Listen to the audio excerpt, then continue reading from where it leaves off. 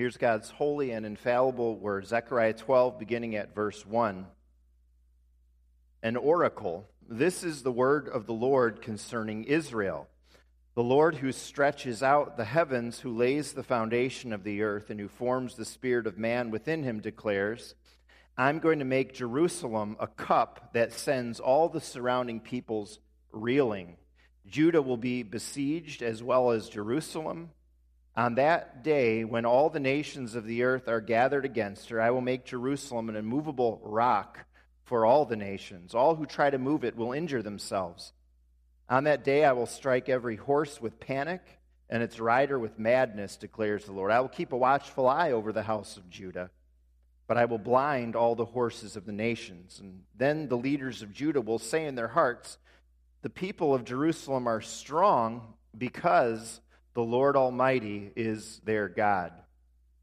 On that day I will make the leaders of Judah like a fire pot in a woodpile, like a flaming torch among sheaves.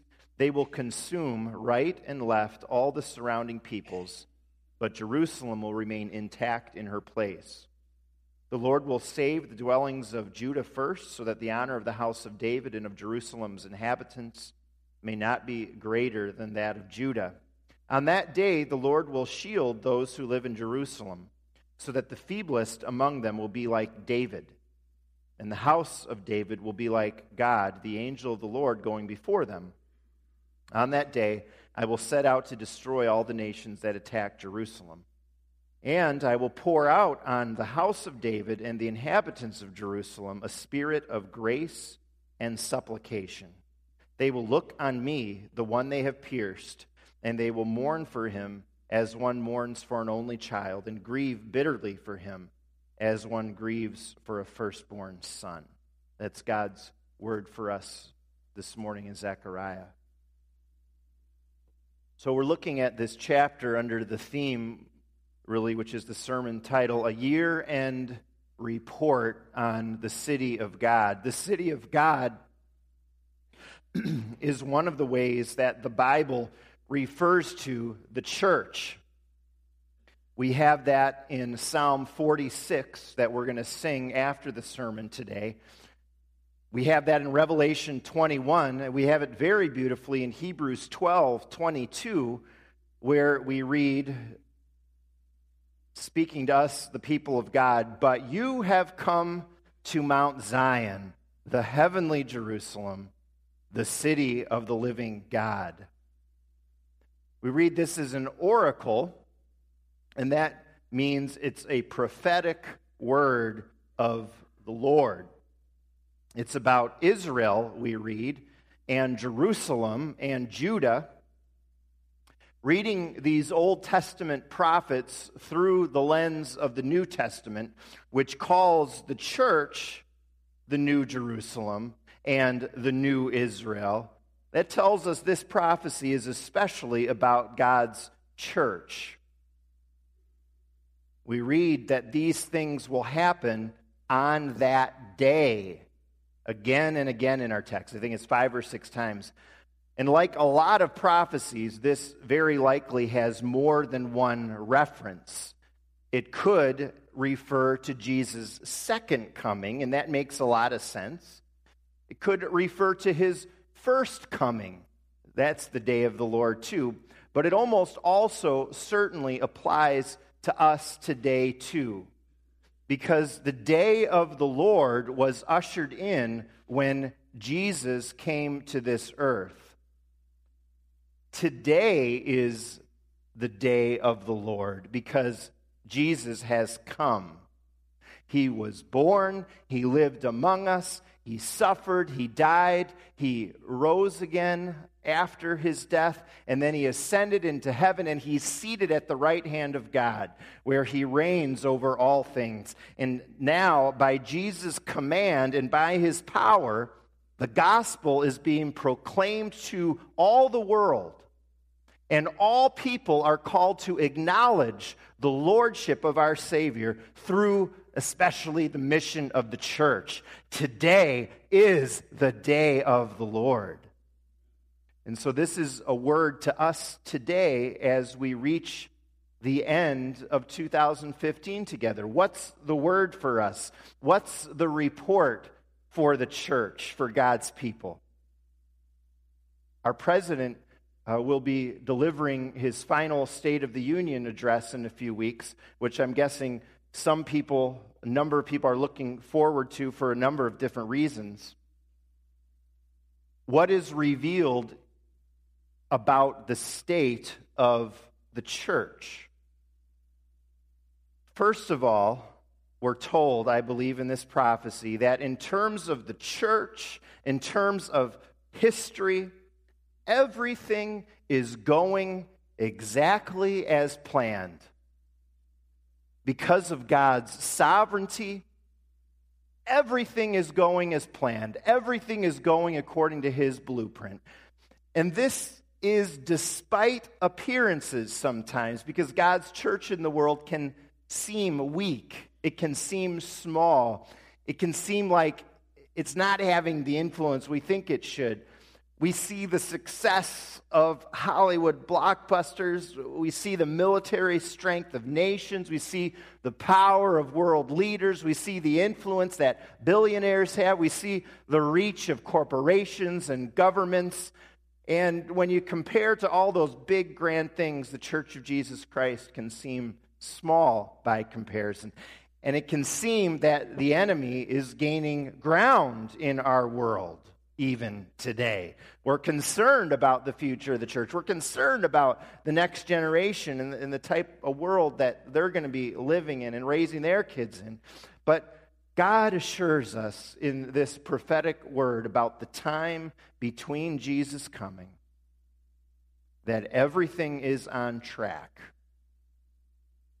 Everything is on track.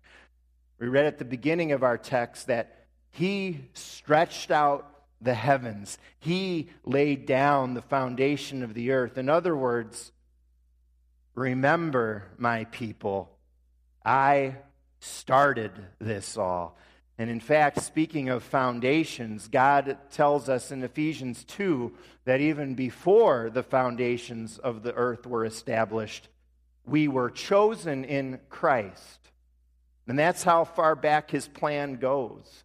God created this earth. He set history into motion to carry out His great plan to glorify Himself by saving His people in Jesus Christ.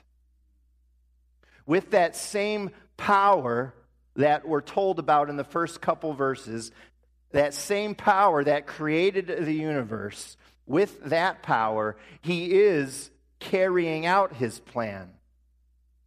In our text, we have a picture of the nations going against Israel, but failing.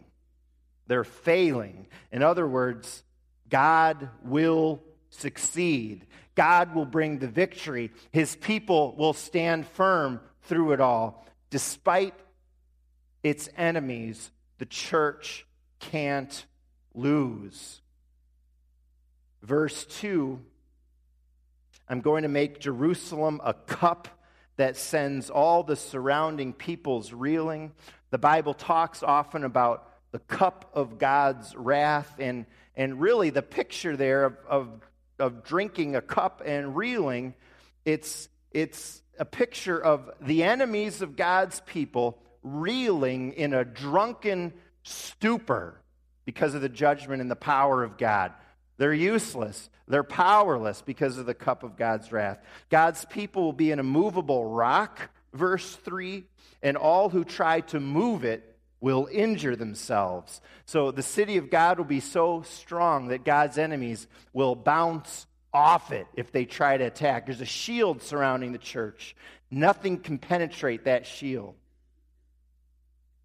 God has always had His plan and His blueprint for His holy city, and He's following it. It doesn't always seem like it to us. But then, we're not the architect, are we? We're called to trust that the builder knows what he's doing. We're told here that he does know what he's doing. So don't worry. The church will prevail. The city of God will never be shaken. The blueprint was developed before creation. And because our God is Almighty God, he is perfectly able to follow the plan. Nothing can thwart it. The victory is certain. We're on the winning team. That's true for the city of God, God's people as a whole, throughout the world, throughout history. And it's true for each one of us who are members of God's church through faith in Jesus. Verse 8 gets at that in a really cool way, I think. The feeblest among them will be like David. We can feel very feeble, very weak of faith. We worry, we fear, we wonder. We feel small in the face of the world and history moving forward. I posted a photo on Facebook of my girls at the Museum of Science and Industry on Thursday. I went with my 4 girls. Sarah did some final Christmas planning while we were out of the house. She worked really hard. We enjoyed the museum. Well, after I posted that, a good friend, posted a photo of my girls and his kids when we went to the Museum of Science and Industry together back in 2007. Those kids looked so small. And how can that be? Now there's one in college and a couple in high school and middle school. They look so small. And it was 2007. I mean, that's just yesterday. I mean, how can that be? It's hard to believe how time just flies by. And it goes faster and faster as we age, as the years go by. Here we're heading into 2016 this week, and we were just talking about Y2K and the turn of the millennium. But that was 16 years ago.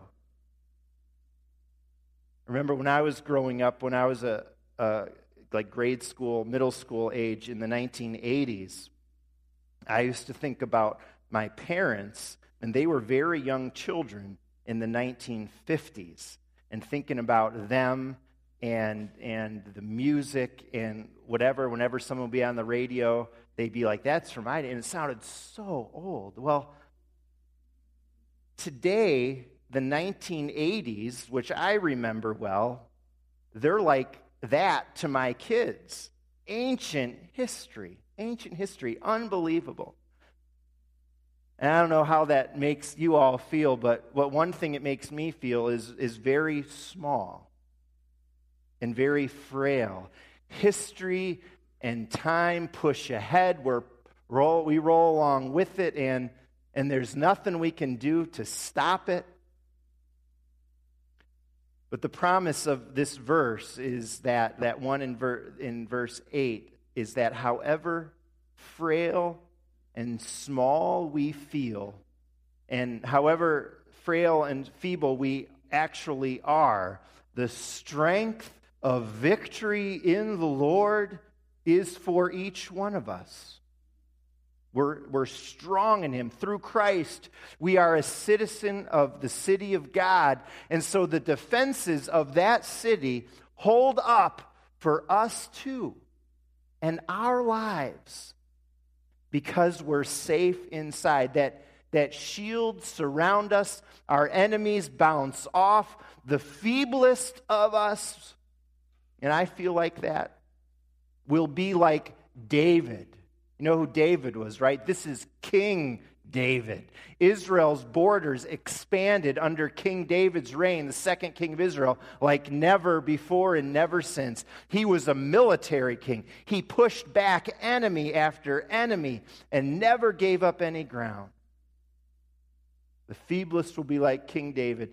You may have noticed that the next Star Wars movie came out recently. Hard to miss that. Well, the hero of the original movies was Luke Skywalker. Every little boy wanted to be him, the hero, and he was my hero too.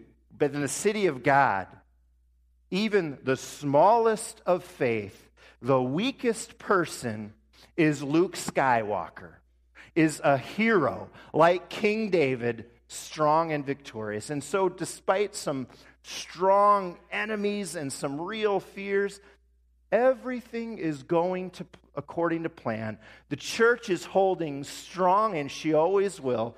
Despite how weak and feeble you might feel sometimes, you, as a believer, have the victory in the Lord. You always will. The church is an immovable rock. You and I are Luke Skywalkers of the kingdom. Nothing can stand in our way in the Lord. Secondly, we're told in this word of the Lord that the price has been paid. And this is important because you can have a great plan, but that's not enough. There's always a cost. If you want to build a church, do some upgrades, our church property planning committee's thinking about that, going to share something with council one day. Well, you need more than a blueprint. You need money. You need resources, right? That's always the question when you want to do something. Political candidates, they got these great plans. What's it going to cost? There's always a cost. And there's always stress related to the price tag. Well, it's a tremendous comfort to know the price to build this city, the city of our God, that price has been fully paid. Jesus paid it all. Jesus paid the price. His sacrifice on the cross is talked about in verse 10, where there's a reference to the one they have pierced. We read that on the cross, a sword pierced Jesus' side. One of the soldiers did this to determine and make sure that Jesus was fully dead. Well, we read in Isaiah 53 about that prophecy too. And it says there, he was pierced for our transgressions. And that means that because of the debt of our sins, he was pierced. He died. We deserve eternal punishment because our sin created a debt that can't be paid. We can't pay it. So this is a real potential roadblock to the building and the gathering in of God's people to his church. Unholy people can't be in the presence of a holy God. Sinners can't be part of the sinless Father's family. But Jesus came at Christmas to go to the cross to pay that insurmountable debt, and he did it. He paid it with the sacrifice of his precious blood. God's plan to build his city goes forward on the foundation of the finished work of Jesus. The check has been signed and it's cashed. There's no underfunding here at all. For the building of the city of God, no loans need to be taken out. Appeals don't need to be made for people to contribute. The price for the building has been fully paid with the precious blood of our Savior on the cross. The price has been fully paid for this plan to happen. And third and finally, the power is there to complete the work as well. You can have a plan and you can have the funds all there, but you need the skills to do it all. Who's going to do this? What craftsmen do we need? We need to find someone who's smart enough to carry this out, to put all the pieces together, a general contractor, someone who's got the energy, the stick-to-itiveness, the time. Well, God provides that too for his people, the church, throughout the ages and even today. And that's in verse 10 as well. I will pour out on the house of David and the inhabitants of Jerusalem a spirit of grace and supplication. And if the Spirit isn't capitalized in your Bibles, it should be, because it's talking about the Holy Spirit. The power is provided, and it's in the Holy Spirit. And this is a word, this is a promise to the church. I will pour out my Spirit. I will provide the power. At Pentecost, this happened in a mighty, mighty way as God propelled his church forward from the resurrection into the future until the second coming of Jesus. This is talking about renewal that God gives to his people through his Spirit. We receive his grace. We receive a spirit of supplication. Supplication is prayer. It's a reference to prayer. And so we're a people of prayer, and there's great power there. Prayer is where the action is, as John Wesley once put it. We read that those who have this spirit will mourn for the one pierced. What's that talking about? That's talking about a sorrow for sin. Sorrow that we have, that our sin sent Jesus to that tree to die. It's for our sake he suffered and bled. And we come to that realization. When that happens, we're humbled. We're so grieved about our sin. When God sends his Spirit, and we read it's not just that, he pours out his Spirit. Then we're sorry for sin. We turn to the one who paid the price for our sins, and we're filled with his Spirit. All resources tend to run out. Resources are finite. Our financial resources, we're only well too aware that our finances are finite, right? Even if we have some money in the bank, some big health problem, other unexpected expenses, and those resources can dwindle away very quickly. And our strength runs out. Our intellectual capacity for solving issues in life can reach a roadblock, and we get, as we say, to our wits' end. Even for the savvy business person, as we say, their luck eventually runs out. It's inevitable. But we never, ever run out of spiritual resources. God's resources never fade or dwindle. God pours out his Spirit to give us energy for each day, all the way to the end. We need only call out. We need only depend on him.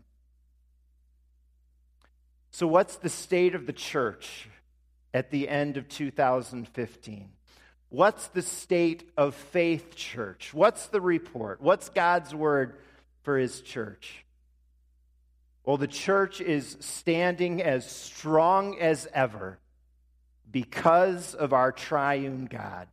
Though sometimes we don't always get it or see it, everything in history is going according to the Father's sovereign plan. The world will not prevail. The church is victorious. Jesus the Son paid the price in full for its building and construction. His coming and work ensures that the city will be built to completion, and by the Holy Spirit, God's power is poured out on the church. So this will all be completed. Through faith in Jesus, by us putting our lives into Jesus' care, each one of us can be a member of this city that the Bible talks about, the city of God. And that means that if you put your trust in the Lord as you approach the end of yet another year, you can be assured that everything is going according to the Father's plan in your life. It really, truly is.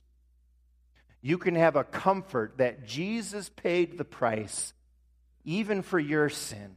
And you can know that you have all the resources you need in God the Holy Spirit until the end, and even certainly for the year to come. Amen.